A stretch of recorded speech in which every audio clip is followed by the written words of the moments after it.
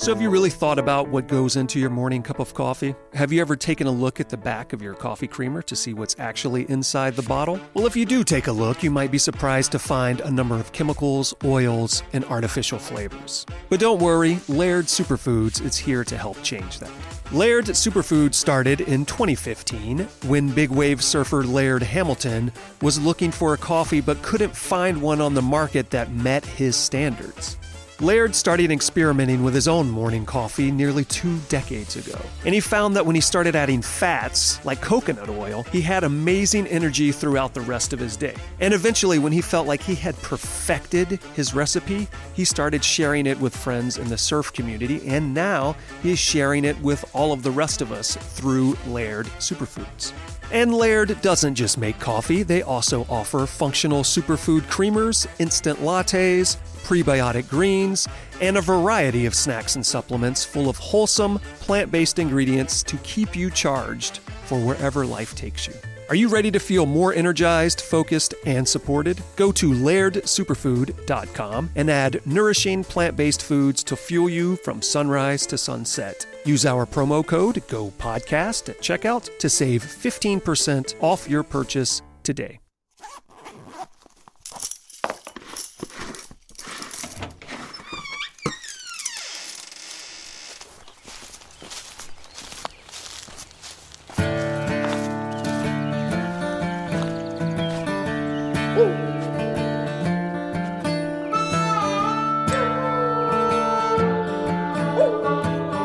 Hey everybody, welcome to episode 110 of the Go Get Outside podcast. This is your host, Jason Milligan. Welcome back, welcome aboard. I am coming to you from the Florida Panhandle while Erica and I travel for the holidays, but by the time you are hearing this in the brand new year of 2024, she and I should be back home in Los Angeles, but as of right now, I'm beneath my parents' house in the dark recording this introduction. Hopefully everyone is having a great start to a brand new year, and I think this episode is a great way to start off the year because it is all about reliving past exploits and looking forward to brand new adventures. Today we are talking to John Gray. He grew up as kind of the prototypical Southern California surfer boy, but over the years he has developed into a backpacker, climber, canyoneer, and he and I have had a number of adventures together, which you'll hear all about in today's episode. So why don't you come along back to the summer of 2023 in a dark park in Redlands, California, so you can listen to John Gray and I sit around talking about climbing trips, water skiing adventures, building home gyms during COVID lockdowns, and what at that point was his upcoming expatriation to the Philippines.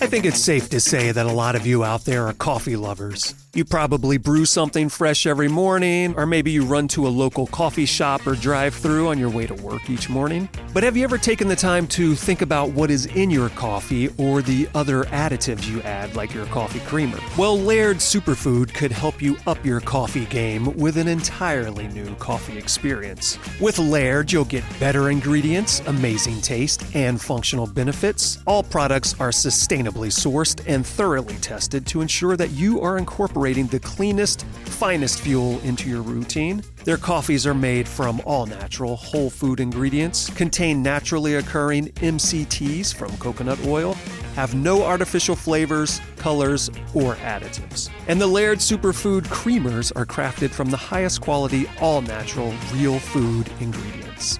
Are you ready to feel more energized, focused, and supported? Go to lairdsuperfood.com and add nourishing plant-based foods to fuel you from sunrise to sunset. Use our promo code GOPODCAST at checkout to save 15% off your purchase today.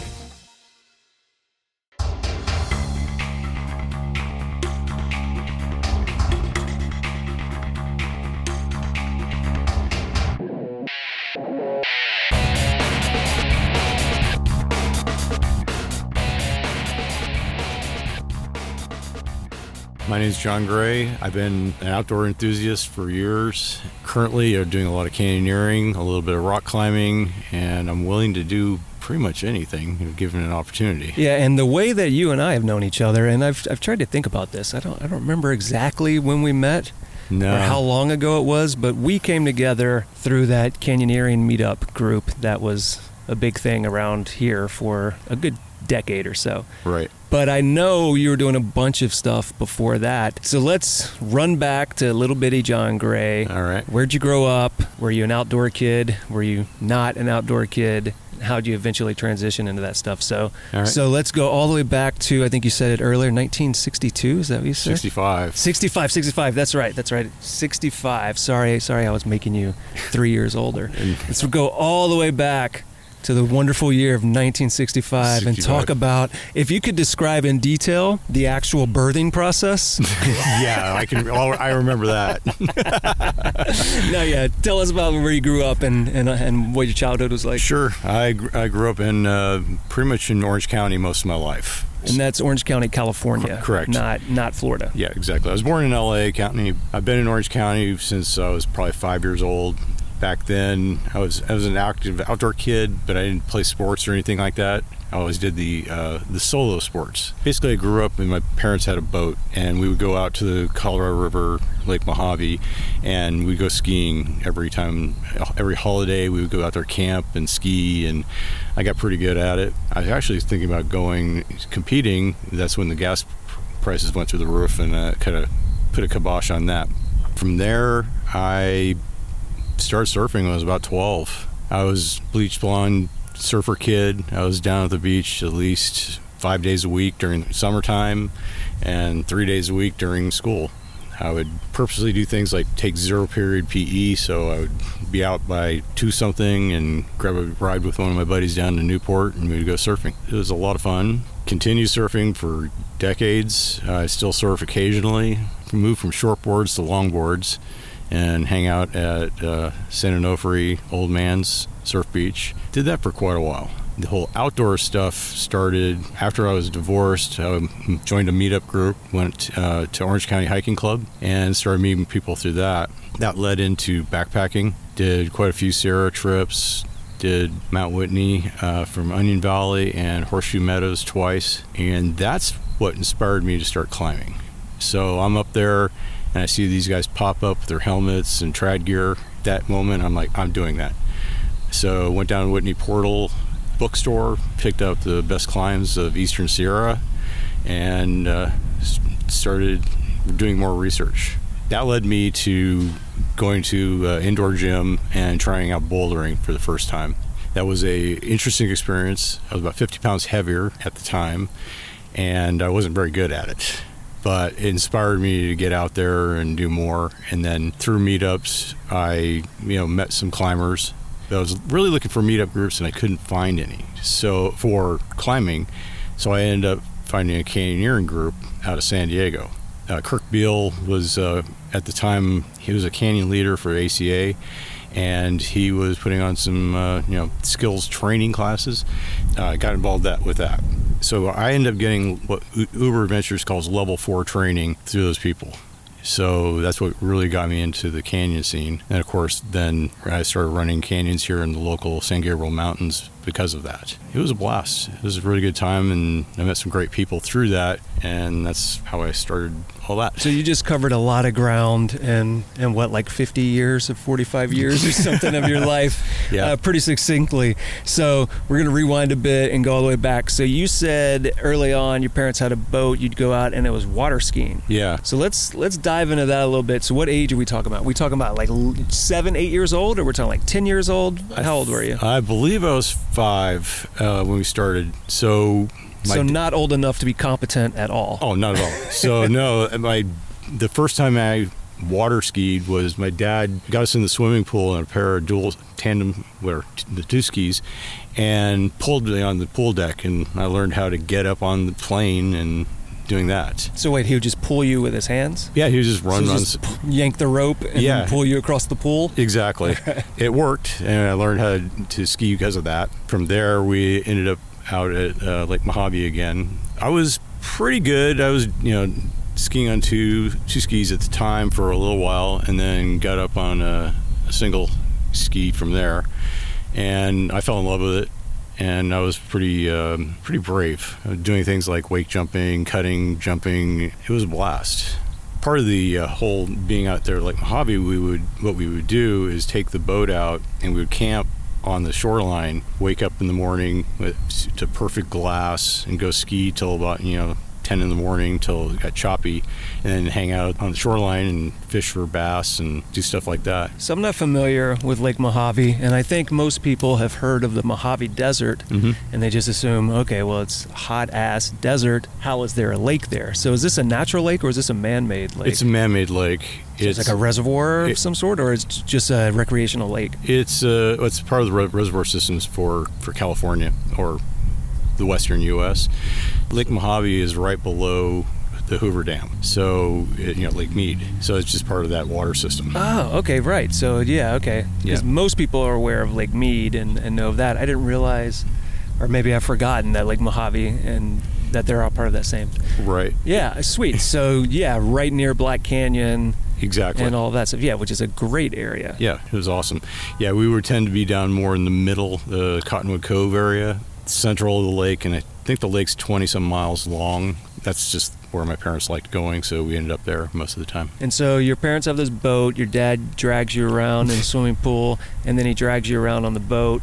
My experience is, I've never done proper water skiing, but my experience is being put on like an inflatable donut or something, and typically what the parents or the adults try to do is see how much they can abuse the children before they fall off of that donut, right, and bounce across the water, the concrete water. Is that how your dad got you into water skiing, or was it a different approach? No, it was basically just get on it and ski, because my dad had experience and so did my mom, so it was kind of like they already knew what they were doing. No, we got out there and did our best and improved every time we went out, and eventually got to the point where it was I was looking to go into competition. So, and we're talking early 70s at this point. Yeah, it would be about, I would imagine, about 75 into the 80s. Oh, okay, yeah. So you did stick with it for a while then. Oh yeah. Yeah. So once you got into surfing, you didn't just turn your back on lake water. No, flat water. No, I would still ski today if somebody had a boat. Up to about 5 years ago, we were going out to Laughlin and wakeboarding, and I found out that it's a lot of fun. It's a different experience, and the jumping is a lot higher jumping, and you hit the water a lot harder when you're doing that. So, but yeah, I would continue doing it if someone had a boat. Yeah, I think the interesting thing too with your family starting you out around 5 years old is you're right at that age where you're maybe overly scared of some things, but also not aware of what you should actually be afraid of. I was more, I think I was just fearless and didn't know better. I never felt intimidated by the sport or any of that. So, yeah, it was a good time. So you said you almost started competing, or you did a little bit. My parents and I were talking about doing it, and that's when one of the gas crises hit. I can't remember which one, but gas went from probably under $1 a gallon to $2 a gallon or something like that at the time. So it was cost prohibitive. Right, just made it impractical to take out the boat. Yep, exactly. And so if your parents were getting you into these activities on the boat, was that like your primary outdoor activity with your family, or did you have a family that was like more interested in various sorts of pursuits like that? The skiing was basically it. I mean, we were active in the sense that we get out and walk in neighborhoods and things like that, but we never really were like hiking and doing any of the stuff I do now. So your dad was a boat guy, and that was the draw. Yeah, exactly. Right. I think a lot of dads are boat guys. Mm-hmm. Exactly. There's something about boats that attracts fathers in particular. So you said a buddy of yours helped you become a surfer. Because I know for me, like growing up in Louisiana where there was no surfing whatsoever, I was aware of it on TV, and I thought it looked like the coolest, most awesome thing. And I wanted to be a surfer, and I pretended I could talk like one. But besides going to the beach in the panhandle of Florida growing up, where there wasn't crazy surf and no real surfing opportunities, right, there was no like surfing in my life. And even once I moved out here, it took me a while to finally give it a try.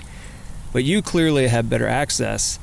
Did you just decide to give it a try because it was there, or was it one of those things that like suddenly was all over television, or your buddy got super into it? Like, what was the thing that made you say, oh yeah, let's give that a try? One of my neighbors was selling a 6'8" big wave board. It was way too big for me at the time, and I bought the board and I was like, okay, now I gotta go use this thing. And I had some friends that were surfing. I conned my dad in to take me down to the beach and all my buddies, and we just got better at it. And then during the summertime, my dad worked down at Hoag Hospital in Newport Beach. And we lived in Villa Park, which is a town near Orange, city of Orange. And anyway, he would take us down to the beach in the morning when he was going to work, and we'd hang out all day, and then he'd take us back home. So we were down there for 5 days a week, and it was great. It was an awesome time. So the thing about surfing is that it's notorious for like this cliquish attitude, right? Where certain people think that they have the right to certain beaches and other people shouldn't be allowed there. Fights break out in certain beaches. And there are other beaches where people are totally cool and they don't care if beginners are there. Yep. Did you encounter any of that? Because we're talking about, you said you were about 10 years old or so. Mm-hmm. Did you encounter these bullying tactics where people were trying to throw you off your beaches? Or did you find it very welcoming? Or were you going to the right beaches where it wasn't an issue? Yeah, since I was in Newport Beach, it was a pretty welcoming place. There's no localism, really. Obviously, you have to learn the etiquette of how to catch waves. You know, if somebody's on it first, you don't take off on them, things like that. Never got any altercations. It was pretty mellow. You know, there's places like Palos Verdes where they would slash your tires if you were caught out in the waves. They throw rocks at you from the cliff. None of that stuff happened for me. It was always pretty friendly. How was your experience going out the first time? Because I find with surfing, I think it's one of those things where people go out and they're like, wow, I'm better at this than I expected, or this is way harder than I thought it was going to be. I was pretty terrible at it. Was out there paddling, catching waves, but... And you said you were on a board that was too big for you anyway. Oh, yeah. Right? Yeah. Basically... So it was a big wave board called a gun is the style. So it was really skinny. So it was not very forgiving. It's not like a longboard where you can paddle and catch waves and it's really steady. No, this was more twitchy, and it took me a while to learn to get up on the board and ride. When you start surfing, the first thing that typically happens is you go straight and your nose goes under and you end up pearl diving and getting thrown off the board. After a while, I figured out how not to do that anymore and started surfing progressively bigger surf and tube riding and stuff like that. It was a blast back then. I do know you as a surfer, and I think we've even gone out together a couple of times. But you even say now that it's a thing you do sometimes, but not as often. So how did it kind of taper off? What replaced it? Is it just because you became a teenager and you started chasing girls instead, or was it something else along the lines? Too many hobbies and sports and time. Fast forward a few years, and I was surfing constantly, but then I got married, and we had 3 kids. And how old were you at the time when you got married? Because I've heard of you talk about it in your past, but I'm never clear how long ago. I got married at 30-something. The woman I married, I knew just out of high school. We saw each other off and on for a while, and then when I came back from college, she showed up one time at my roommate's house, and we hit it off, and we were together for probably 12 to 15 years. I can't remember now. And then, we had 3 kids, 2 girls and a boy, and that was the biggest distraction for time-wise. Plus, at the time, I was working 60-hour weeks, and I did continue to surf. Probably once a week or so, we would go out, go at 6 in the morning, we'd hit the beach and surf before going to work. So I kept at it, but not as much as I'd like. That timeline totally makes sense then. If you're getting into surfing and other things, and then you get married, and then you have to raise 3 kids and work a many-houred full-time job, it totally tracks that your priorities are going to shift to that. Yep. But it sounds like priorities shifted again later back towards those things later in life. Was it triggered partly from the divorce, or was it something that came along before that happened? No, it pretty much was the divorce gave me all kinds of free time. At some point I had the kids 50% of the time, and then later on a lot less than that. So since I was looking for friends, friends kind of part ways when you get married, at least in my case they did. So I needed activity partners. So I went on Meetup, joined Orange County Hiking, and that led into all the outdoor stuff I do now. Yeah, what time period are we talking about here? Well, I would say it's probably about 15 years ago when I started with the hiking groups. Mm-hmm. And I think I've been canyoneering 12. We're talking 2007, 2008, somewhere along those lines. Correct. So around the time that smartphones and cell phones are becoming a more dominant part of our lives, and then also the internet's evolving more towards these sorts of things where they have Meetup group and various other groups that really help people come together in a way. It's one of the nice things. People like to hate on the internet, but one of the great things that has come from it is things like Meetup, where people can find like-minded individuals to pursue activities with. Exactly. And if anyone's ever, they need to make more friends, going and joining a hiking group is the best thing anyone could ever do, because it opens up the doors to backpacking and other things. And if you find another sport that complements that, then it's great. And I know that you've told me that you had put on a lot of weight at some point in your life. Was that during the time that you were married, or was that before then? Yeah, when I was married, I was 100 pounds heavier than I am now. That mainly was because entertainment was going out to eat, and I had 3 kids, 2 in diapers at any time. I didn't get a whole lot of physical activity, plus I was working 12-hour days at least. It wasn't good. So by the time you joined that hiking group, are you still 100 pounds heavier than you are now? I got down just after the divorce. I lost a lot of weight fast. Probably lost 100 pounds right then, but then I put it back on and off going forward through the years, till the point where I started rock climbing and did Cat in the Hat at Red Rocks. I failed so miserably on the climb that I ended up getting full body whiplash, and I was pissed at myself for doing that. So I immediately went to the climbing gym, started lifting, and started eating right, and lost all the weight. Yeah, because in the time I've known you, which is maybe a decade, maybe a little bit more, something like that, I've definitely seen you adopt like some pretty stringent exercise routines. Mm-hmm. Like I've never known you to be the 100-pound heavier guy at all, but I've definitely known you to be like a little heavier than you are now. And then I've known you to say like, oh, I'm really going to get into exercising. And I'm like, okay, cool. And then I see you 6 months later and it's like, oh shit, you really got into it, and you've gotten like fit and like super ripped compared to how you were 6 months I had seen you before that. Yeah. So I was rock climbing at the time. I was out in Las Vegas, living with a friend, and the climbing gym was an hour away from the house. The regular weightlifting gym was 10 minutes away. So I started lifting, and I got pretty into it. I was in the gym probably 4 to 5 days a week. I was, running a upper-lower split, so I was cycling through the same exercise over and over again, and focused on getting strong and put some muscle on. It was a good thing. So that's how I got into that part of it anyway. And it seems like you've pretty much kept to that. I'm pretty diligent.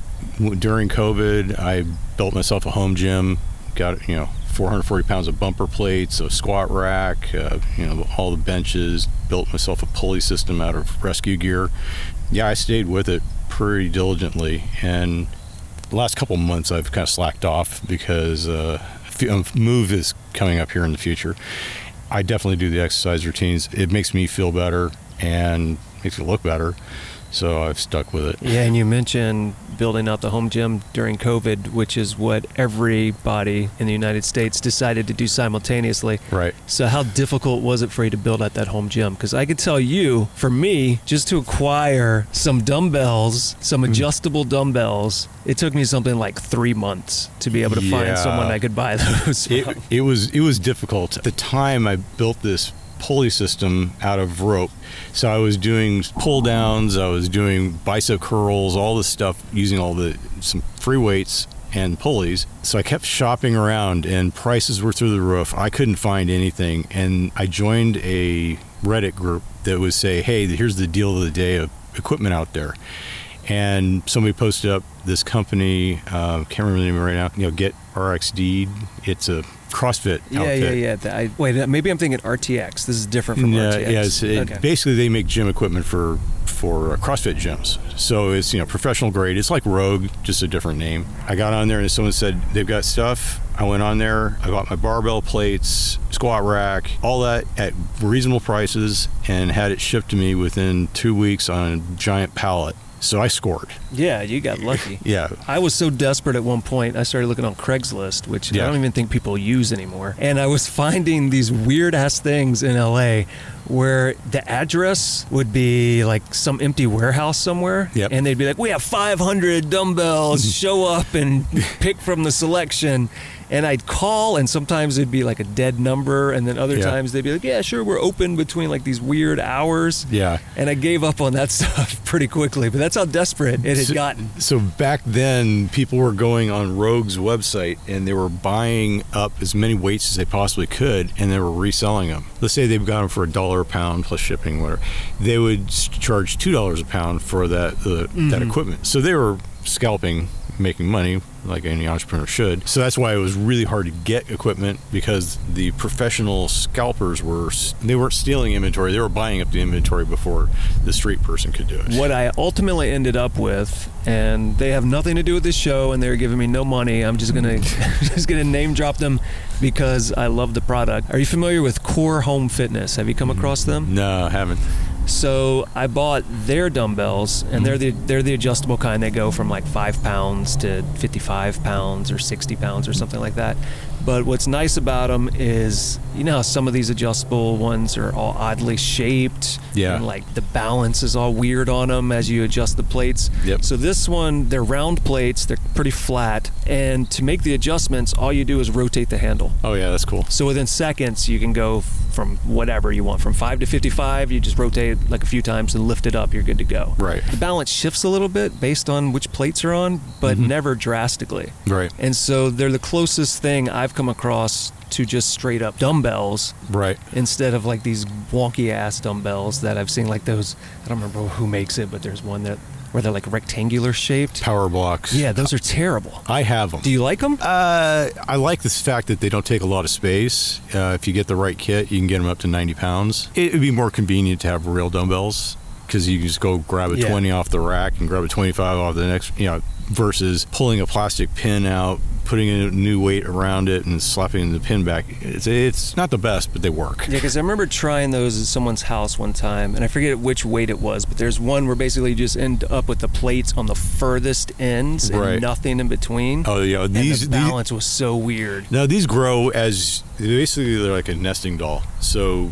the middle is your, let's say, 20 pounds, and then if you want to add 10 more pounds, you drop it into the cradle and you grab one more weight plate, and then you put the pin in and lift them. So they grow exponentially larger. So when I'm like rowing with 90 pounds, it's pretty huge, bulky looking weight. All right, so on a scale of 1 to 10, 1 being don't ever buy these to 10 being absolutely go out and buy these right now, where are you for those particular weights? I would say probably an 8. I would say buy them. Okay, that's pretty good. Yeah, because they don't take much room. The entire 180 pounds of weight takes up probably 2 foot by 3 foot. It's great for if you're in a small gym or working out in the house. Do you remember what weight range they cover?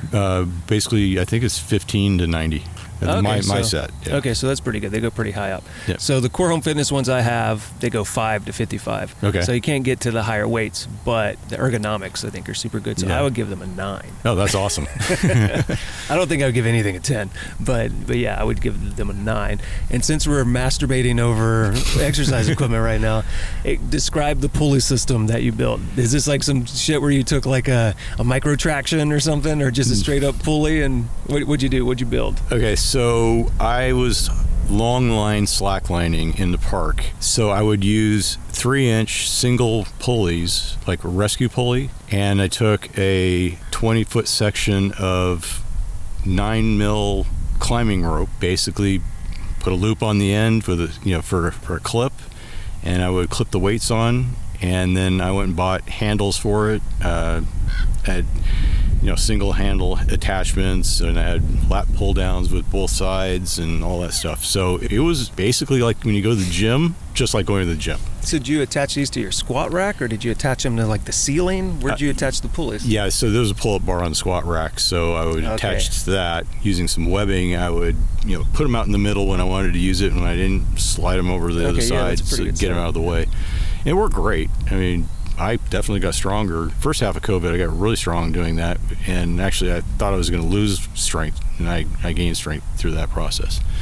So, no, they were great. So one of the other things you mentioned was when you got into climbing. So you joined this hiking club, and so that was getting you out hiking and meeting new people. Yep. And you said at some point you decided to try out the bouldering gym. Which gym was it? It was a gym in Anaheim Hills. I don't remember the name of it. It's been so many years since I've been there. It was a small, kind of a hole in the wall. They had bouldering, and they had sport climbing on the roof in the gym. So you had to either be... What? Yeah. Describe what you mean by this.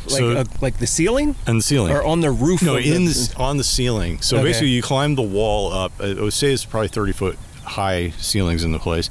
You'd climb the wall up, sport lead, and then you'd go on these big juggy holds, and you'd go across the gym probably 50 feet. So it'd be like cave climbing, except instead of building out a bouldering cave, they just use the ceiling. Okay. Exactly. I never did that. I was never that good. I don't think I had the strength at the time.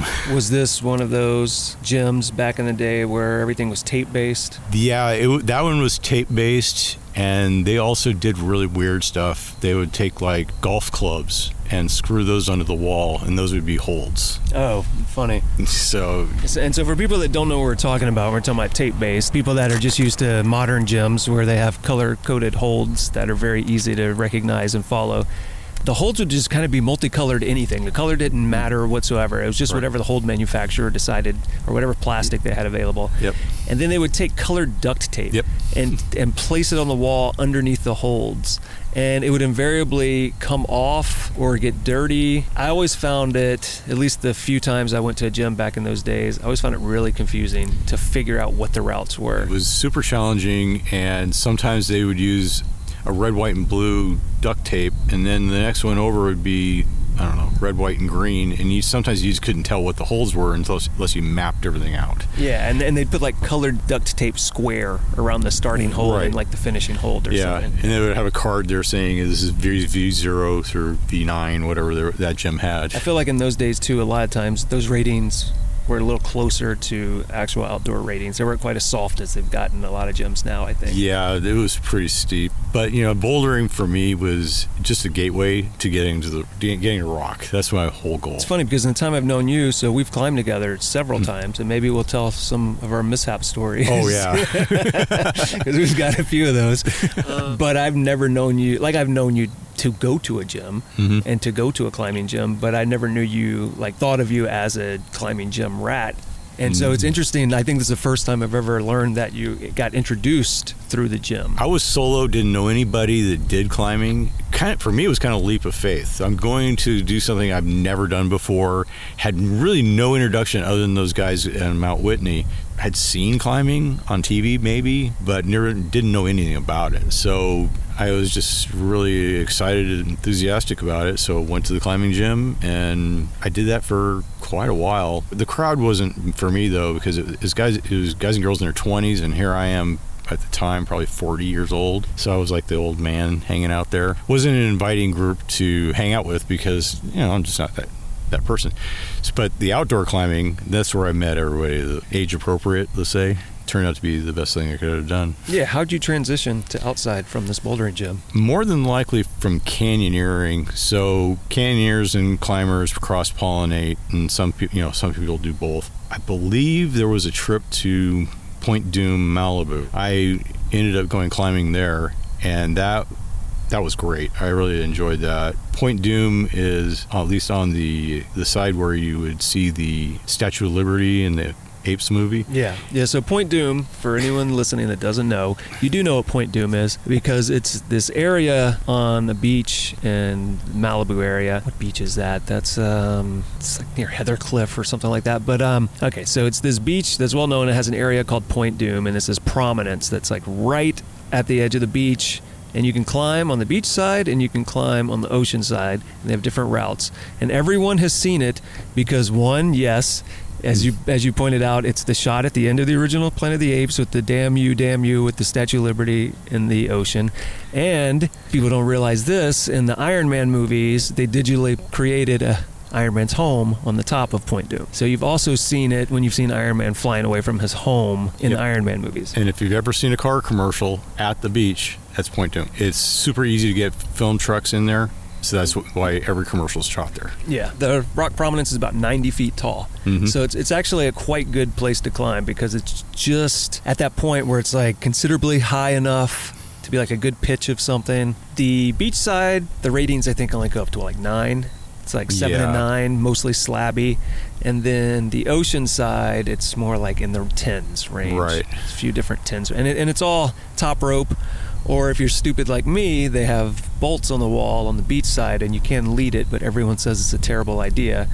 But it didn't stop me in my early days from doing a bunch of leads there. Yeah, the bolts get rusty and the rock is some conglomerate. It's not granite, it's not sandstone, it's just compressed pebbles. It's an interesting rock type. In my early days when I got into sport leading, I would do it there frequently, and I made the mistake one day of showing up and the bottom of the wall was soaking wet, and I thought, as I go higher it will be dry, and I was wrong.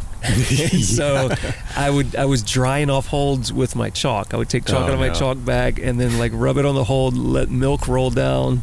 And the guy that was belaying me was a friend of mine, old business partner too. He didn't really know much about climbing, so he would have caught me, but I don't know if it would have been a great catch. Right. Yeah. And theoretically those bolts maybe wouldn't have held, but I think they would have held. Yeah. So you went out to Point Doom. Mm-hmm. You had a good time there with Canyoneer people. Because I feel like at some point you and I met as canyoneers, and at some point we realized we were both climbers also. I wonder if that was because of Red Rock Rendezvous. Do you want to tell people about Red Rock Rendezvous? Because I think we both miss it a lot. Yeah. Red Rock Rendezvous was an event where climbers from all over the country would show up at a private ranch near Red Rock Conservation Area. Right outside of Vegas. Yeah, outside of Vegas. It was a combination of a giant party at night with bands and award ceremonies for the Sherpa that did Everest like 4 times, things like that would be going on. There would be vendors hanging out, so you'd have Black Diamond, Petzl, all of them demonstrating their gear, and some of them let you rent or borrow the gear and take it out the next day. It also had clinics going on, so you could, if you're a brand new climber, you could learn how to top rope, or if you been around a while and you wanted to learn aid climbing, you could do all that in this one festival. And they'd also have like adjacent things, like climbing adjacent things like map and compass or yoga. Yeah. Because even Erica, my wife, would go, she doesn't like climbing, she would go almost every year with me, and if she took clinics, she'd take like yoga or cleanup and like all these other clinics. Yeah, it was a blast, and unfortunately the Mountain Gear Mountain Gear had to stop doing it. I think Mountain Gear went out of business also. That too, so unfortunately that event hasn't happened in years, but I would love to go back if they ever do it again. And one of my favorite things about it too was that the field next to the event grounds was where they'd have us all camp, and so you just have the hundreds of tents. Yep. And so everybody would go next door to the grounds and participate in all the events, drink the included beer every night, and then we'd all make our way back to our tents in various degrees of sobriety or drunkenness. Right. And there were lots of really fun nights there, like the time I got strangers to see how many people we could squeeze into this enormous tent, and then it turned into be a whole lot of people. Yeah, it was a blast. You'd get to know your neighbors. Classically, it was held in March, which is like the windy season in Vegas, apparently. So you pitch your tent, and it would blow away. I mean, literally just tumble away like tumbleweeds. There'd be 10 tents, 20 tents against a fence. Yeah, or in a tree. Literally in a tree. I'd wake up sometimes and see a tent in a tree. Right, yeah. And then if you're unlucky when you were at the clinics or climbing the next day, it'd be just devastated when you came back. We would take our poles down and then throw rocks on top of the tent whenever we left. It was the kind of place where I would be in a dome tent and the tent would fold over so hard it would hit me in the face and pop right back out. Yeah, sleeping at night could be tricky sometimes. And then other years it wouldn't be windy at all. Right. Or another year it'd be pouring rain the whole time. Exactly. Yeah, it varied year to year, but it was a great time, and because I went to a lot of them, and I think you did too. And what we would start doing is we realized well, at the event, we're not really going to climb. We're going to take clinics and we're going to hang out and we're going to do everything else. But we'll stick around a day or two extra when everybody's left and then go climb multi-pitch stuff in the park. Right, yeah. Which is my favorite thing about Red Rock. Yeah, if you haven't been to Red Rock, it's super beautiful. It's 15 minutes away from Vegas, pretty much. And it's sandstone, and I think it's just sandstone. And super high cliffs. You can do multi-pitch, sport and trad climbing there. And then you can just, do a crag day and go to the sport climbing areas. It's an awesome place. So how did you transition into multi-pitch climbs? Was it at Red Rock or was it a different way? Because for me, I had a guide one year at the Red Rock Rendezvous take me up a multi-pitch in Red Rock. And then from there, I started going out on my own. I think you were my first multi-pitch climb partner. Really? Yeah. Either that? Yeah, I think so. What route would that have been? Like physical graffiti or something? Might have been Cathedral Peak.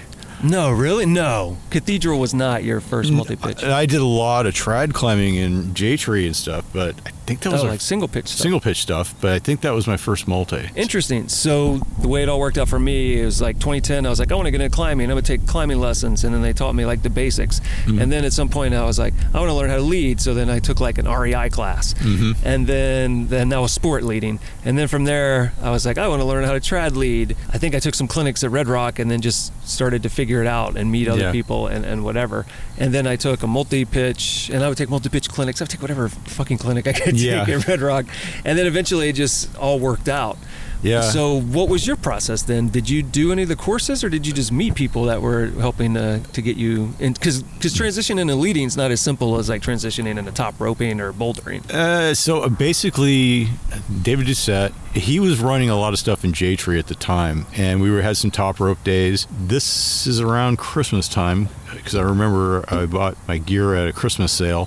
We did a little bit of sport climbing, and then I transitioned directly into trad climbing. I went and bought a really cheap set of cams off of eBay. They're old, they needed to be restrung, but I wasn't using them for climbing. I just was placing them, learning how to set my gear, bounce testing it, making sure it all worked. And then I went all in and bought a single rack, half a rack, depending on who you talk to. I bought, 0.5 through a 6 set of Black Diamond cams. My first trad lead was at Dairy Queen Wall, J-Tree. It was like a 5.4, not very difficult, but that was my first trad lead. How long, like 40 feet, 50 feet? It was probably 60? It was half a rope length, so probably 30 meters. Okay, so like 100 feet? Yeah. Because my first trad lead was also a 5.4 in Joshua Tree. Yeah. And I quickly realized that it was going to be hard to protect certain parts of it, and I ended up running out a large portion of it. I think I put 3 pieces in like 40 or 50 feet. It was a little uncomfortable part of the way up, and then when I got to the top, I felt so great. I was so proud of myself. Oh, yeah. I started waving to other people on top of the rock. I was just like high off of the moment. What was your experience on the Dairy Queen Wall for your first one? Because it can be fucking terrifying. It was easy climbing, really, and 5.4. I mean, but 5.4 in Joshua Tree can be scary sometimes, especially if it's hard to protect. That stuff we climbed today at Monkey Face was probably more challenging than some of the climbing I was doing. It wasn't that hard. Mm-hmm. I placed, if I remember right, I placed a lot of like number 1 through 4 cams in that route. Oh, so it had some fat cracks in it. Yeah, it had some big cracks at the top. But it was kind of like whole leg crack climbing. You'd be up into your knee in the crack. Okay. So it was pretty shallow angle, or pretty shallow. So like kind of off-withy. It was off-withy, and yeah. And of course, being a canyoneer, I already know how to place gear and build anchors and do all this other stuff. So that gave me a leg up. It wasn't like handing somebody a set of cans and go, here, learn how to trad climb. No, I already knew rope work and all this from probably 5+ years of experience running canyons.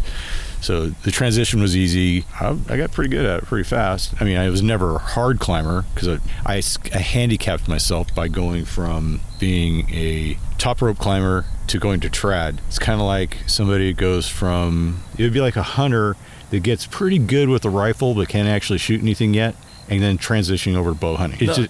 I know exactly what you're talking about, because so I started climbing in 2010, so it's been 13 years now, and I feel like I've been at a plateau for 12 of those years. Mm-hmm. And it was the same thing. So the first year, I was top roping for a few months, got into leading sport pretty quickly. But as soon as you start leading, you drop your grade a little bit. So what I was willing to do on top rope, I wasn't willing to try that hard on sport, but I was still willing to do decent. Within a few months, probably another 6 months from there, I transitioned to doing trad stuff too, and then you drop your grade a lot. Right. Because there's a lot more involved. The routes are trickier, and protecting is trickier. And then also I got into canyoneering at the same time, which takes you away from it. And then it's a lot easier for me, for whatever reason, to meet canyoneers than it is to meet people that will consistently keep climbing. And so, yeah, same situation. Every few years, I'll be like, no, I need to devote more time to climbing, and then I'll try to push the grades again, and then I'll get a little bit better again. But then I don't feel like I ever get far above that plateau, and I know exactly what you mean. Yep. Yeah, it is a challenge. And then I laid off climbing for a little while because of COVID and some other things. Just life got in the way. I was leading 5/8 sport climbing, and I felt really comfortable doing it. It was not a big deal. I went to Holcomb Valley recently, went back to climb those, and it was like I couldn't get back in the lead head. I was basically following those routes and barely finishing them. I just been out of the sport too long, so that's why I want to get back into it, but it's going to be a different place.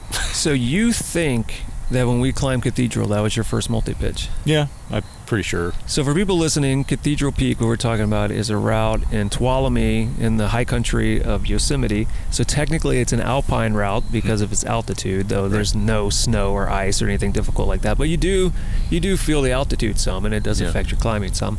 And it's what, 6 pitches? 6 of pitches. 5-6-ish? There's a 5-7 chimney. Everything else is 5-6 or lower.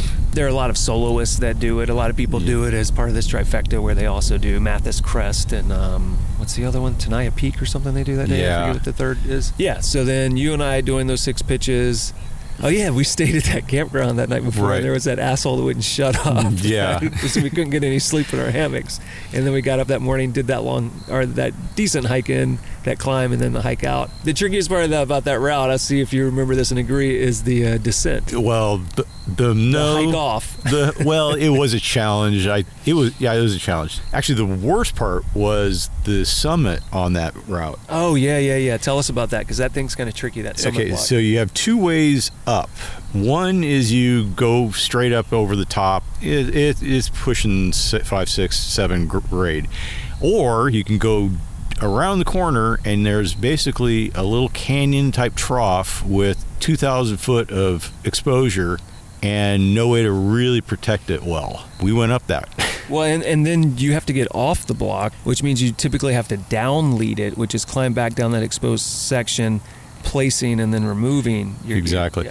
But we got lucky. We got some soloists came up there and topped out, and they're like, I wish I had an anchor. And they're like, build an anchor. We'll just toss your gear down to us. We rappelled the 25 feet off to the deck, and they threw our gear down, and we got out of there scot-free. It was really nice, actually. And what I'll always remember is those soloists were doing that trifecta link up, and they had already done the first 2. They were finishing up on Cathedral, and on the descent, that dude said, oh, this shit is sketchy. Yeah, exactly. Yeah, that's amazing when they get scared. So since you and I have been on Cathedral, I have gone back a few years later, and we did that time, it was Mark and I, we did have to do the down lead off of the summit, and it's not that bad. No, it just looks bad. But it's, there's some intimidation there. It's a little bit heady. Yeah, definitely. So then one of the things that happened with you and I years ago, when that short period where you were living in Vegas, I was out there, and I was like, hey, do you want to go do Solar Slab, which is this 9-pitch route, this 9-pitch 5-6 that you have to climb a different route to get to. And then we wanted to go to the top, which would mean there was a hike off. I'd had this long week where that weekend I had gone to Death Valley and met with Scott Swaney, past guest on this show. And if people remember who he is, he's this wild man who descends this stuff in Death Valley that no one else has bothered to do. So going out to do some Scott Swaney canyons are usually a pretty big undertaking. And then I went to NAB, which was happening in Vegas after that. And then I think I got 2 hours of sleep, and we were going to meet in the dark outside of the park to go do Solar Slab. So knowing now that you said Cathedral, which is maybe your first multi-pitch, where does that put Solar Slab at this point in your resume? Like, have you done a number of... It was probably like 3rd or 4th. Okay, so not that many. Not that many. I take that back. Because I feel like Cat in the Hat and some other things had probably happened before that, and probably physical graffiti and. No, I take that back. I climbed a ton with Jeff Sue out at Tequeets. Okay. So yeah, I did a bunch of multi-pitch out there actually. The trough 5.4 White Maiden's walkway. Like 5.5, 5.6, 5.4, 5.5. Yeah, something like that. Yeah. Left ski track 5.6. So yeah, I did a bunch of multi-pitch out there, and then the Vegas transition occurred. But yeah, the Vegas trip. So we decided to meet outside the park at 5-something a.m. Yeah. It was dark out. The reason being that you can't get into the park before like 8 or 9 in the morning. Exactly, and we knew we had a long day ahead of us. So we hike in. I'm gonna guess about 2 miles through the desert to get out to the base of our route. It's just getting light as we get there, and then we decide we're going to do Solar Slab Gully. We had another option to get up to the route, which was Johnny Vegas, which was what we wanted to do, and it's supposed to be a good route. Right. But it looked to us like some other people were getting on that route, and we had the wise idea of let's do the easy 5.3 and beat them to Solar Slab. Right. So this turned into being a fiasco. We had some route finding problems, first of all. And why would that be? Our leader? There's no fucking route. That's true, too. So from what I would recall happen is we'd say, well, man, where does the route go? And we'd be like, well, it can't go through that. That's just trees and grass. Exactly. It must be the rocks over here because we're here to climb rocks. Right. No, guys, it's through the fucking trees. Right. So basically, it's reverse canyoneering. Instead of going down on rappel, you're climbing up this brushy, awful thing. And some of the climbing it's 5.3, 5.4, whatever. It's not that challenging, except there's this desert plant called cat's claw, which basically has like fish hooks all over it. You had to climb through these trees to get to your anchors. So it was miserable doing that. Yeah, we made it up. Took us forever. It took us 4 hours. Yeah. And I kept doing things like, it must be this chimney over here, and then I'd climb up the chimney and I'd be like, this seems pretty tricky. And then I'd look over and be like, oh, now that I'm above the trees, I can see what the topo map showed me, and that the route is actually over there on the other side of the trees. And then I'd have to down climb this chimney and go to you and be like, John, so I led us astray again. We got to keep going through the trees. Somebody sandbagged the ratings on that thing. Supposedly it was a 5.3 route, 5.4. There were some 5.7 chimneys in there that were pretty tricky. Yeah, it was like 2 chimneys, and they were definitely the hardest thing in there. Yeah, exactly. We managed to get up to the top of this thing. It's late spring, so it's not exactly cool temperature-wise. We get up to the top, and I think we made it to the bottom of Solar Slab at 11 a.m., and we wanted to be up there probably about 8 a.m. We thought, okay, well, that's the 9-pitch route. That's what's going to take us a while. Mm-hmm. The gully's supposed to be, 3 pitches? Though you can't really pitch it out because you're just climbing through trees and moving your rope over and over. But I think you ascend, 300 feet in the end? 400 feet? It wasn't even that big a deal. It took us forever. It wasn't exactly fun. I would never recommend that gully to anybody. Do Johnny Vegas. It's a 5.7. It's classic. Do that one. It's much easier. Solar Slab Gully is the only thing I've ever, after climbing, quote unquote climbing it, went to Mountain Project and rated it bomb. Yeah. Only thing I've ever done that to. Yeah, it was horrible. So I don't know if you remember this, it took us 4 hours to get up the gully, and then the 9 pitches of Solar Slab took us 4 hours. So it took us just as long to get up that stupid gully as it took us to climb Solar Slab. Right. It was crazy. And the Solar Slab was a really fun climb. The first pitch is unprotectable till you get to your anchor. I think it was I did that one, so I think I put a piece or two in. Yeah. But you've got to get up about 50 feet or so before you can put in a piece. Yeah, it was like 5.3, 5.2, 5.3 It wasn't very hard on the grades, but it was just pure slab. And this is sandstone. Sometimes it's covered with what's called desert corduroy. It's basically this shellac that builds up on the rocks over years. So it's red rock with black features. It's great climbing. It's just kind of soft stone. Anyway, so we did the first pitch. I led the second pitch, which was like a crack in a crack. So I led this thing up. It wasn't very challenging, but it was. The interesting part was when I topped out or got near my anchors, look down and there's 2,000 feet of exposure. Yeah, there was that little hole. Yeah, it was just a blind hole. So I'm not real good with exposure in the first place. If I go up into the Stratosphere Hotel, come off the elevator, my stomach turns. I get scared. But I can climb an 800-foot cliff, and I'm fine with it. It's not a big deal. So anyway, seeing that exposure on that second pitch was pretty hairy. And then you took the next view. Yeah, the third and fourth, we linked. And by this point, we've realized our big mistake of the day. As you may recall, in the dark at the trailhead, when we were communicating how to combine our racks, we miscommunicated and brought, instead of a full rack, a half rack. Right. So anyone that doesn't know, when you buy a set of cams from, let's say, 0.5 to 6, they sell it and they call it a rack. That's a half rack. It's only, you need 2 of those. Yeah, or at least doubles of certain sizes for certain routes, right, depending on what you're going to bring. But we had not brought doubles of anything, and I think we didn't even have certain sizes. And so we were realizing, like, oh, it'd be great if we had this. Oh, we don't have it, or we only have one. Yep. And then for third and fourth pitches, and this is kind of funny because it's Solar Slab, it's 5.6. It's not a difficult route. But the third and fourth pitch, the third pitch was a traverse over that I found hard to protect. And then I had to go up what was described as awkward flakes for the fourth pitch, which I felt was an accurate description. And I found that hard to protect too, especially with what we had. And so by the time I got up that fourth pitch and got to actual bolts and was able to build an anchor, I was shaking because I was so scared. And I think I had, between those 2 pitches, I think I had 4 pieces in of questionable quality. Yeah, you would have took a whipper over 100 feet easy. It would have been ugly. You would have been bad.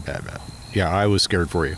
Yeah, I remember when you started and you moved out onto it and you looked up at me and you yelled, "You have huge balls!" And I don't remember if I said anything back or if I was just thinking, it was not intentional. It was not by choice. This is not a reflection on my bravery. Yeah, that was nuts. Then I think I took the next pitch. Yeah, you took the next 2, which were like 2 cracks, which I'm thankful you did because I'm terrible at crack climbing. Yeah, it was like mixed face crack climbing, and we're also now probably 3,000 feet off the ground, I think. I don't think it's that. I think by the time you get to the top, it's like maybe 18 or 15 or something like that. I think it's like 15 by the time you get to the I can't top. remember. It's very exposed at this point. So I'm climbing up this crack mixed face, and I've sewed it up. Since, again, we had a gear problem here with not enough. I ran out of gear, and I bypassed the one anchor there was there, and I was going to run the whole rope length out. I managed to get up there, and I ran out the last 50 to 75 feet. I had no gear in at all. That was pretty terrifying. Yeah, but then we did the last 2 or 3 pitches, and I feel like they were no big deal. It was cruiser. It was fun up there. There was one I didn't place a piece, not because I couldn't, but just because it didn't seem necessary. Right. And then I remember the last pitch, which I think a lot of people don't go all the way to the top, so they might not do this final one. There was like a chimney you got to squeeze through at the end, and that was the most complicated thing, and it was very comfortable. So I think we went from like this terrible start in the gully to like psyching ourselves out for a while and then feeling super confident by the last few pitches. Yep. And then we only brought one rope, 60 meter, and we didn't want to bring the second rope because it's, who wants to haul a dead body up the hill? So we decided to wrap off a Black Morpheus, which added more time on the way out. It also meant we could hike down the Painted Bowls. Yeah. Yeah, exactly. So it turned out to be a good climb. So meanwhile, I must have been super dehydrated, so I drank my last bit of water when we started that route, started the Solar Slab itself. So I went the entire day with no water and topped out. So we got back down to hiking out at probably 7, 8 o'clock at night. Yeah, I think we got the car at like 10 p.m. or something stupid. It was like a 15-hour day. It was the longest I've ever done something like this. And I could not get out of bed the next day. Literally, like, opening my hands and just stretching and feeling, and my feet were the same way. I was just beat up after that run. I remember walking through the desert in the dark, and it just all looked the same. And the only thing that was kind of helpful was that we could see like the lights of Vegas. What's that big stupid light? Was that from the Luxor? Yeah, exactly. We could see that, and we're like, it looks like it's maybe a little bit bigger now. So maybe we're getting closer to where the car should be. It's funny that you were out of water because there's something with you and I when we climb. That cathedral climb, I had no food that whole day.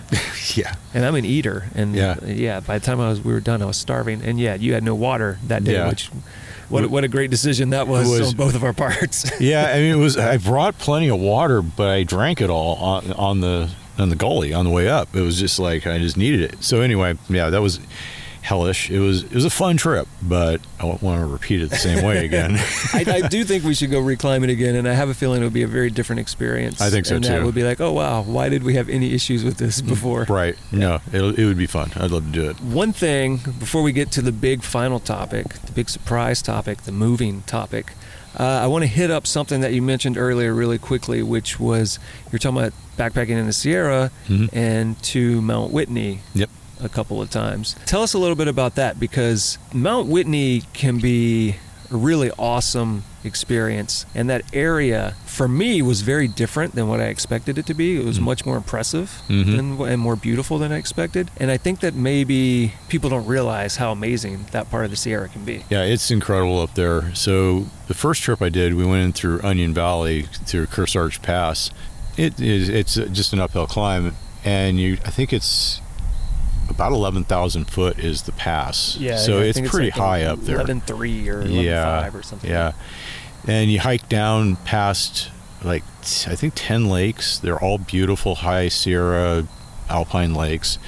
Take a left and you go on to the John Muir Trail at that point.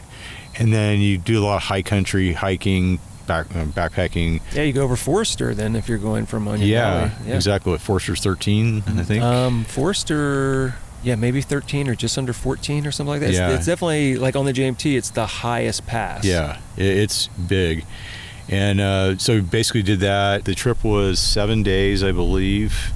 The final night, we ended up at Guitar Lake, which is a beautiful lake at 11,000 feet. It's above the tree line. So I don't know if this is the trip. I took my hammock with me, and I brought a set of cams and strung them up between the rocks at the lake there, and that's how I slept. And the next day did the summit of Whitney, which is a pretty arduous climb. You're going from 11,000 to 14,500, so, and it's all on switchbacks. Get up to the top of the Mount Whitney. Is beautiful up there. You can see all of the desert, Death Valley. You can see Death Valley from there. So, but during that trip I got sick. I got altitude sickness at Guitar Lake. That's funny. I was just going to ask, once you got done, how you prepared to deal with the altitude, and I think now I know the answer may have been you didn't. I didn't. The thing is, I've tried that drug. I don't know if it's Diamox or what it's called. Yeah, Diamox. Yeah, it doesn't do anything for me except make me sick. So, okay, so I got altitude sickness at Guitar Lake. I couldn't eat, had no energy, so I did the summit with no food in my stomach, and then somebody had the brilliant idea to stay at Lone Pine Lake, which is still at like 9,000, I think. So we stayed another night at elevation, and I couldn't eat there again. Were you puking and stuff? I wasn't puking. I just felt like I had the flu, but right, no sluggish. puking. Yeah, and I couldn't hold any food down. I didn't puke, but I just couldn't get it down in the first place. This is how bad it was. I love big, bold beers, and I like Stone's Arrogant Bastard. So we get down to the Whitney Portal, and I tried to drink a beer, that one of those beers. I couldn't drink it. I was just off-put by everything at that point.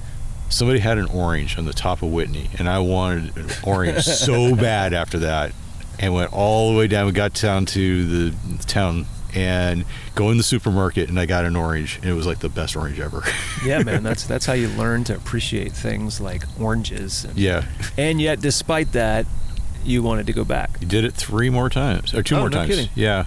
Well, I've done it from Onion Valley, I've done it from Horseshoe Meadows, and then I did the High Sierra Trail from Sequoia up over Whitney and out. It's awesome. Yeah, and for people that aren't familiar with the High Sierra Trail, that parallels a lot of the John Muir Trail, but it's at higher altitude. No, actually... Oh, it doesn't parallel? No, it totally intersects. It's a 90 degree. So basically, you go from Sequoia National Forest, which is Western Sierra, and then you go basically straight towards Mount Whitney, which is east of there, and you're crossing... It's a big ramp. So you're going from, I'm going to say 6,000 feet to 14.5, but you're doing it over a period of 5 days. It's not very hard. Pretty cool is you get to see the headwater of the Kern River, which is a little tiny lake up there. But yeah, it's a beautiful place. If you ever get a chance to do that one.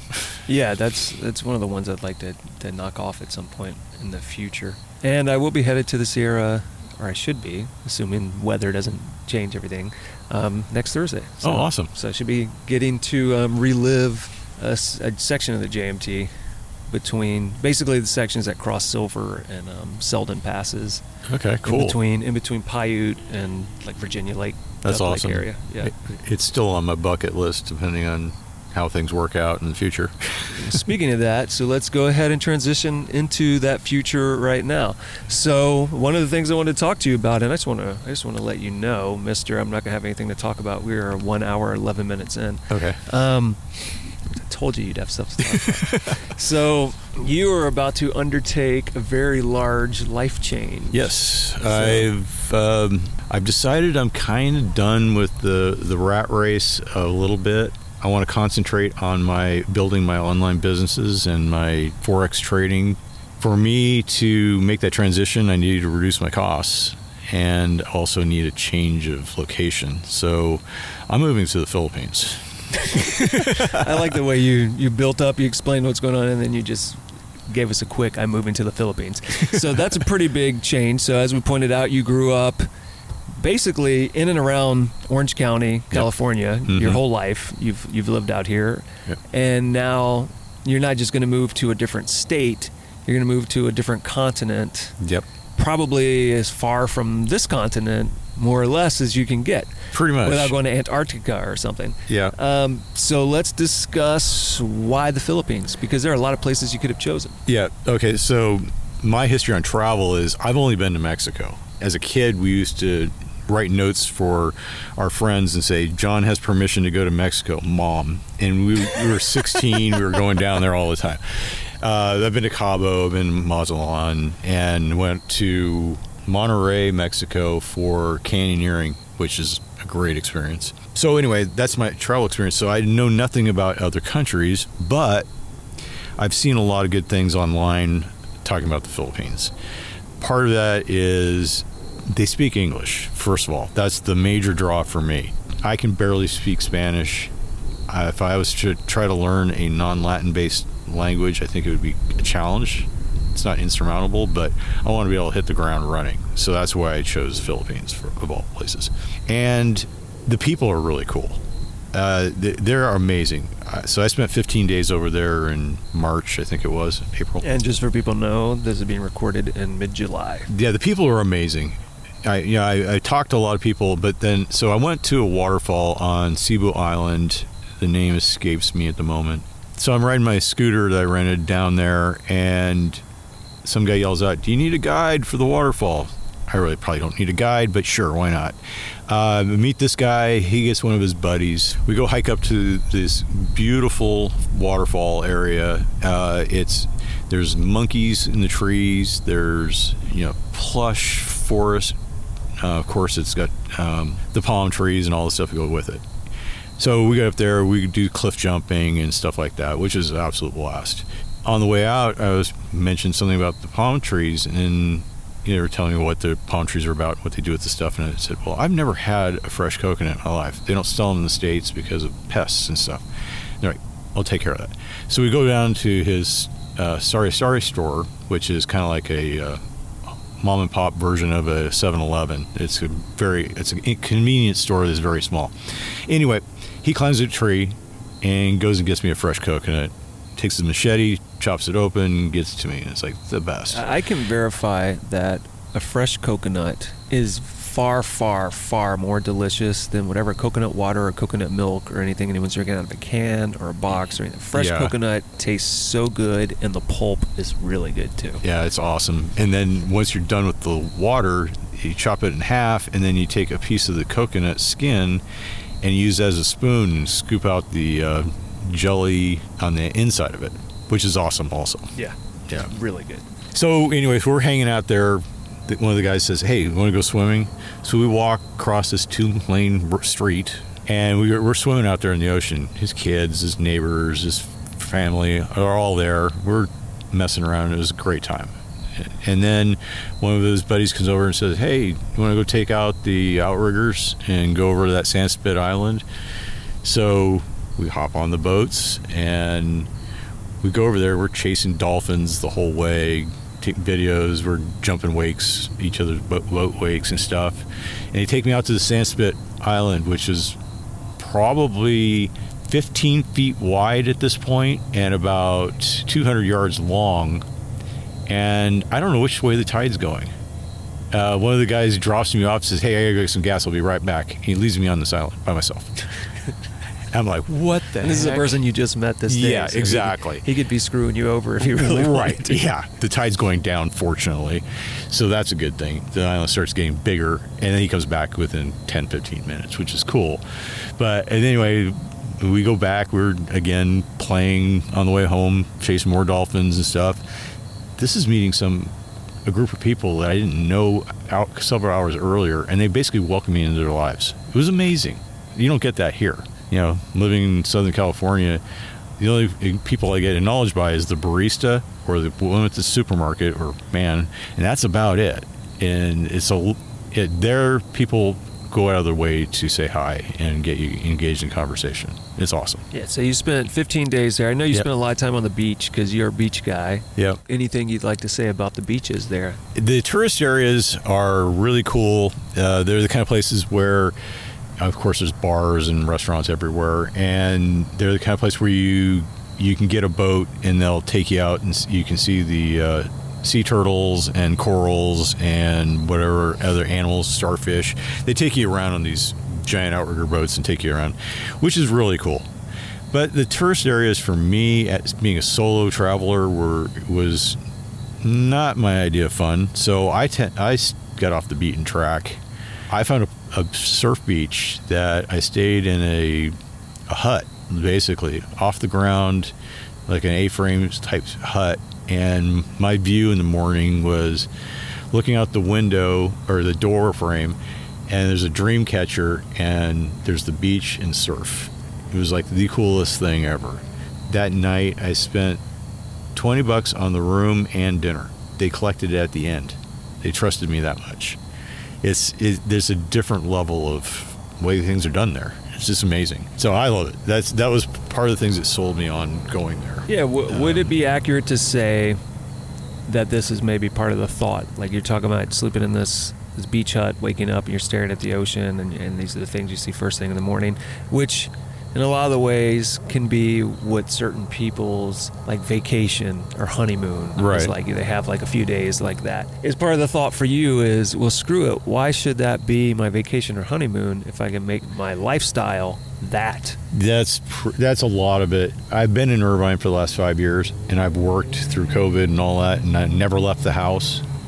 If I really wanted to do that same lifestyle, I could do that there, except on the weekends, go to some fantastic beach that, you know, people would pay thousands of dollars to go see. I mean, I'm there. It's no big deal. And again, amazing people. So I can make friends over there with the locals or expats or whoever and do this stuff. So let's talk about how you're making this change. Mm-hmm. So you've got to leave here and you own a lot of stuff. Yep. What are you doing about that? Okay, so I made my decision on May 15th, basically. So at that time, I started putting all the stuff I could sell on Craigslist. My camera equipment, my e-bike, anything that had any value to anybody else, I started listing it all. And I've sold quite a bit of that stuff. I still have a little bit more to go. And then I've got three vehicles I have to deal with. My pickup truck, I've got a Harley Road King, and I've got a 71 Corvette that all have mechanical issues of one sort or another and need to be polished. So my focus during this time is I've been emptying out the house, giving away everything, to the point where I had a frying pan and a plastic rice spoon for the rice maker, and that's how I was eating for days. I had nothing. Anyway, so I made the transition. I got out of the place. It was the hardest month of my life, was getting rid of the stuff out of the house and cleaning up and getting to the point where it was respectable when I turned it back to the landlord. I moved into my mom's place where I'm I put my bedroom set in her spare room.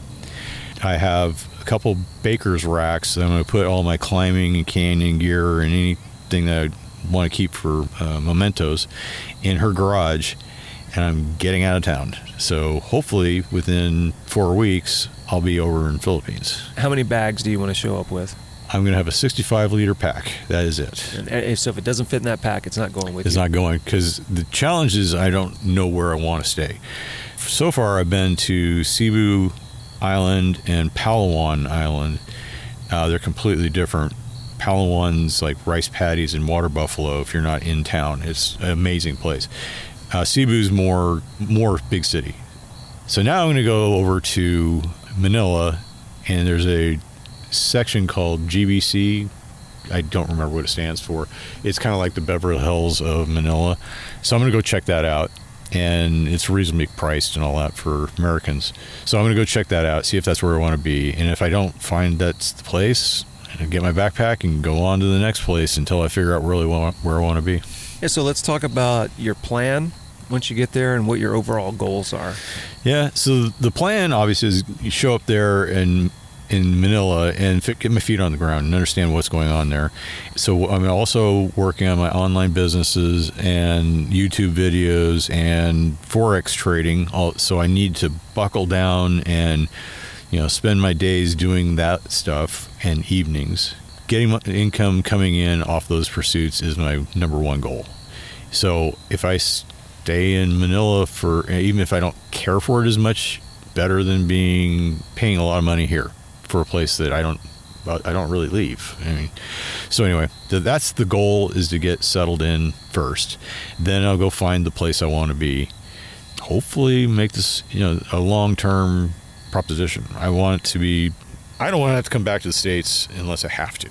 Let's put it that way. And is part of the goal, once you get there to the Philippines, to start traveling to other areas in Asia and maybe elsewhere? Oh yeah, I'm definitely going to take advantage of the cheap airfares. I think it's like $100 round trip to Thailand.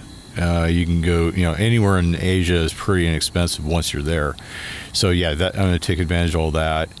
If I find out I like a different country, I end up there. Who knows? Or I could maybe at some point say, you know what, South America. I have no idea. Nothing keeping me in one spot. What do you think the change will be in your cost of living immediately? It's a huge change. I don't even want to say how much my rent was here, but in Philippines, if you want to live on a reasonable budget and not in GBC, you can live for $1,000 very comfortably, including travel insurance and all the stuff that comes along with it. If you have $3,000, you're a king. You can get the biggest house you want. You can get, pretty much anything. It's really inexpensive to live there. So do you think it's a kind of difference where 1 month of your life here can get you 3 or 4 or 5 there? Definitely. Yeah. Yeah. And the thing is about being an online business, I should be able to make $1,000 a month pretty easy. $2,000 to pay my taxes, but that's pretty easy to do. So I think it's going to be really cost effective to live there, and all the upsides of cool people and cool places and different culture. Will your businesses still be considered U.S. businesses, or will you establish them as Philippine businesses? No, they'll be U.S. businesses. So you'll still be responsible for U.S. taxes. Right. Unfortunately, I didn't think ahead, and it'll be California taxes, which is outrageous. But then again, depending on how successful I am at it, if I'm just surviving over there, it's not very much in taxes. If I hit it big like I'm planning on, then I'll figure out something else out. Well, also, if you're living large, if you're bringing in big bucks, you could afford those taxes because you won't need as much of the money to survive. Exactly, because Forex is the most scalable business you can ever do. Tell people what that is. Foreign exchange is trading, let's say, U.S. dollar versus the British pound. Just like if you look at a stock chart, there's trends. Basically, when the banks need to move money from one currency to another, they buy and sell. There's market manipulation just like there is in any other thing. But for me, Forex moves every single day. It'll trend up, down, or do nothing every day. I first started learning how to read charts on cryptocurrencies, and they do nothing or they go straight through the roof, or they go straight down, and there's nothing in between. You can't predict trends, so that's why I trade Forex. You're going to be leaving the place you know, where you've spent all of your life. Mm-hmm. You'll be leaving all the people you know. Mm-hmm. You're going to be leaving most of the stuff you've owned. Yep. You're going to be going to a place that you've only spent 2 weeks in. Yep. And you're going to try to start a new life there, Yep. which hopefully you'll be very successful at. But I've got to imagine there are certain concerns and maybe even some fears or worries. So what are those things? Well, the biggest concern is I'll get over there and I'll find that it's hard to meet people, harder to make friends, friendship type relationships. That's one. And then being on potential front lines of World War III, that's a huge one. And Philippines has got a big target on it because it's former military bases, and there are some activities going on. So anyway, enough of that. Well, I guess the good news is you could move to a different country pretty easily if you have to. If I could get out of there pretty quick, yeah. But at the end of the day, though, if I find out I can't live there, I can't live there, I can always come back to the States. Right.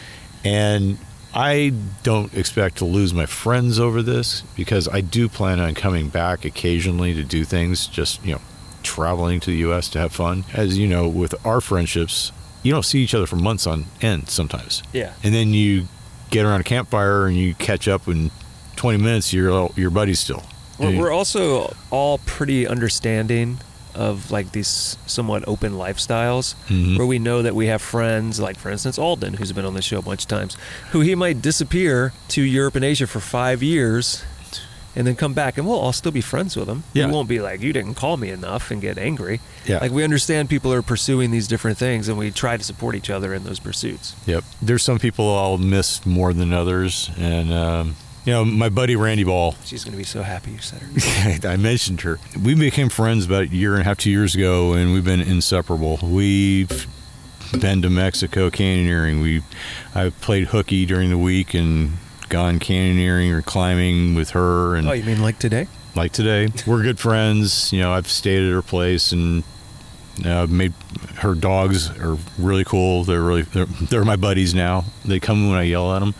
That kind of stuff. So we've become really good friends, and I'll miss being around her a lot because I see her almost every week compared to the rest of my friends. But yeah, other than that, that's one of the more challenging things for me on this entire move at this point. Well, the good thing is you'll figure these things out. And again, like you said, you can come back to visit, or you can change your mind and then just try some. Maybe you'll decide, the Philippines thing doesn't work. I'm going to go to Korea or or South Africa, or who knows. You'll have those options available to you. Yeah, I'm trying to live that digital nomad lifestyle where I work and I also play. And it doesn't matter where I'm at, especially when in trading currencies, the markets are open 24/6. Yeah, 24/6. So I can trade any time zone. I prefer different times of day.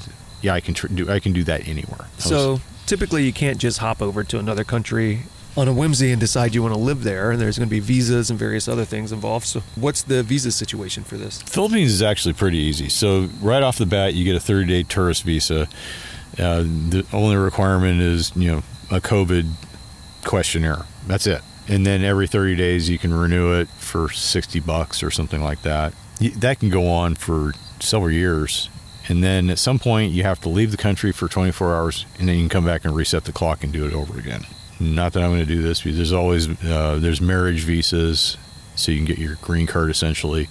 There's retirement visas where you can deposit $60,000 in their bank and they'll give you a visa and pay some fees, of course. So it's not very challenging there. And then most of the Asian countries, basically you can get a tourist visa on demand for like 30 days, 60 days. It's when you want to stay for long term, then you have any sort of residency, right? You're right. And I guess in theory you could always hop around to different places if you should decide, unless you've like established yourself in some way where you need to be somewhere specifically. Yeah, exactly. I mean, then again, leaving the country for 24 hours is not that big a deal.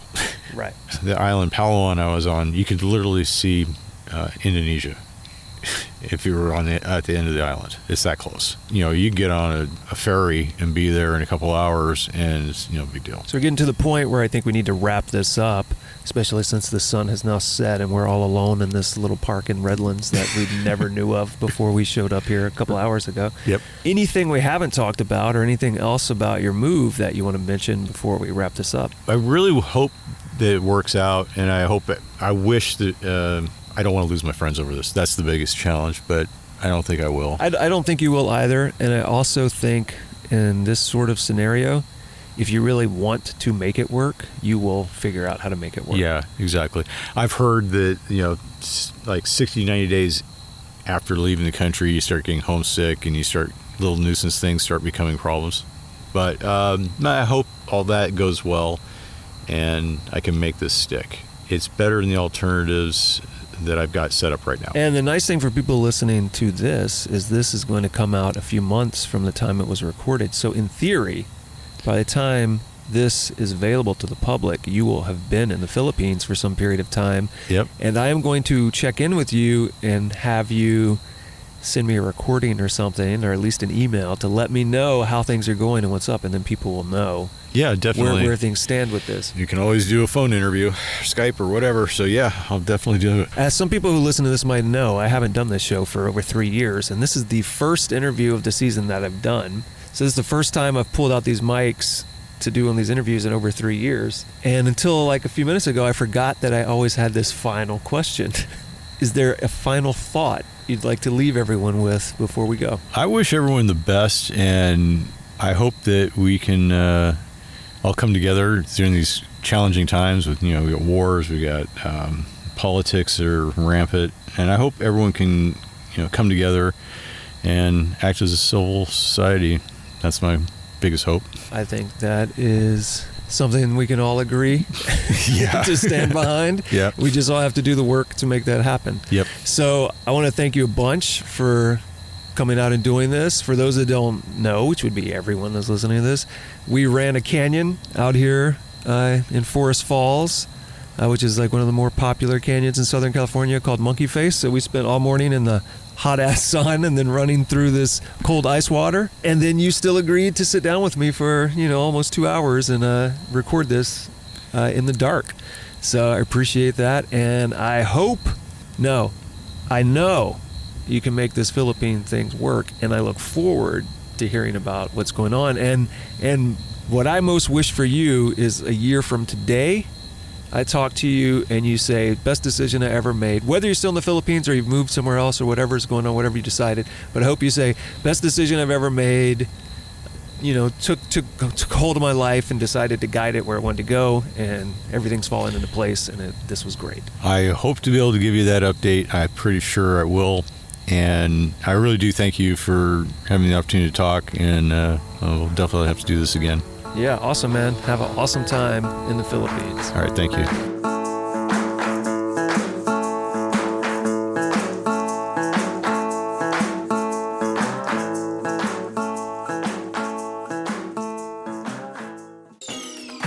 So if you're listening to this show, I know that you know that hydration is important. But hydration isn't just for super active activities. We need to stay hydrated all the time. I bet that when you are at work or when you're on a long road trip or you're traveling across country or across the world and you're spending a lot of time in airports, I bet you're not hydrating yourself enough. So yes, we know that hydration is important. It's important at all times, and that is what Liquid IV is here to help you do. And Liquid IV comes in a bunch of delicious flavors, 12 to be precise, including things such as sea berry, strawberry lemonade, lemon lime, pina colada, watermelon, strawberry, passion fruit, and it goes on. One stick of Liquid IV in 16 ounces of water hydrates you 2 times faster and more efficiently than water alone. And you want to know why?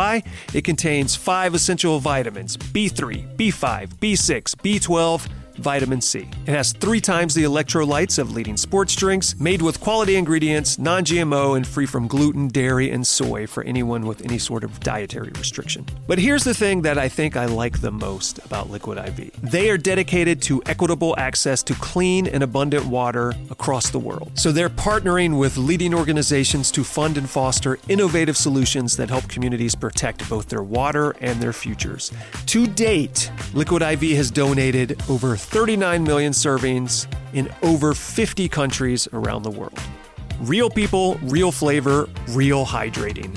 Get 20% off when you go to liquidiv.com and use code GOPODCAST at checkout. That's 20% off anything you order when you shop Better Hydration today using promo code GOPODCAST at liquidiv.com.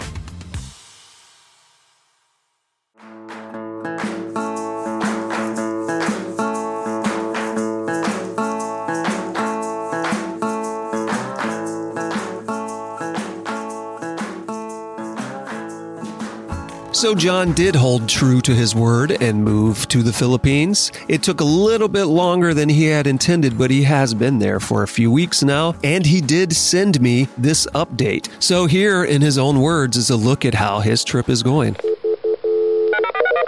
Since our last discussion on November 25th, 2023, I made my move to the island of Cebu, Philippines, where I took up residence in a fishing town named Moalboal, known for tourists swimming with sardines, snorkeling, and diving. This was the culmination of 5 months' effort to downsize my possessions. I sold or gave away everything except a few small appliances and my outdoor gear. The hard part was fixing up a 1971 Corvette, which had not been started in decades. The Corvette took months to get started and running due to impossibly stuck bolts, a cascade of part failures due to lack of use, and having to order parts online and waiting. Fortunately, the car sold in hours once finished and posted online. When everything was finalized, I made the move with very few plans, except for hotel reservations in Cebu City for 2 nights and a goal to end up in Moalboal. Once recovered from jet lag, I hopped on a 3-hour bus ride with a 65-liter backpack, a book bag of electronics, high hopes, and headed to my new home. Once arriving in Moalboal, I then set myself up with temporary lodging while I got my bearings. Before the trip, I was introduced to Vladislav Steklak through mutual friends, who has lived in town for 4 years and guides local canyons. Once I arrived, we met for a beer and hit it off. Since then, we have done several exploratory trips to find new canyons, descended a previously undocumented canyon, and ran a few technical canyons south of town. These canyons feature warm water, jungle conditions, and many opportunities for first descents. Moving to a new country with only an exploratory trip under my belt has been a bit of a challenge and has been lots of fun. I look forward to branching out and seeing more of the country and the outdoor activities it offers. And with that, we have come to the part of the show where I invite you all to go to our website, gogetoutside.com. Look for this, episode 110 with John Gray, and there you will find photographs of his past adventures and photographs of his life now in the Philippines, and links to everything we talked about in today's show. And if you would like to get in touch with us here at the show, there are a number of ways you can do that. You can send me an email, jason@gogetoutside.com, or you can send us a text or leave a voicemail at 818-925-0106. And as always, I want to plead with you to go to your podcast purveyor of choice. Make sure you are subscribed, rate, and review the show, but most importantly, please share it with someone who you think would enjoy it. And just a reminder that at our website, gogetoutside.com, there is now that help out page that details all of the ways you can help out this show, including going and subscribing to our new YouTube channel. Next time on the show, come back January 16th for a conversation with Randy Ball. You may recognize her name because she was mentioned earlier in this episode. So we're doing a twofer. We've got the John Gray episode that you just listened to, and then his good buddy Randy Ball is coming up in 2 weeks. And spoiler alert for that, she is also undergoing a move to a new place, though not across the globe, only across the country. So you'll hear about that. You'll hear about her life as a mother, climber, canyoneer, and cancer survivor. So come back for what I think is a sincerely inspirational episode and a great thing to put a kick in your ass and make sure you're still working on your New Year's resolutions or goals or however you like to look at it. So come back January 16th for a great conversation with Randy Ball. See you then.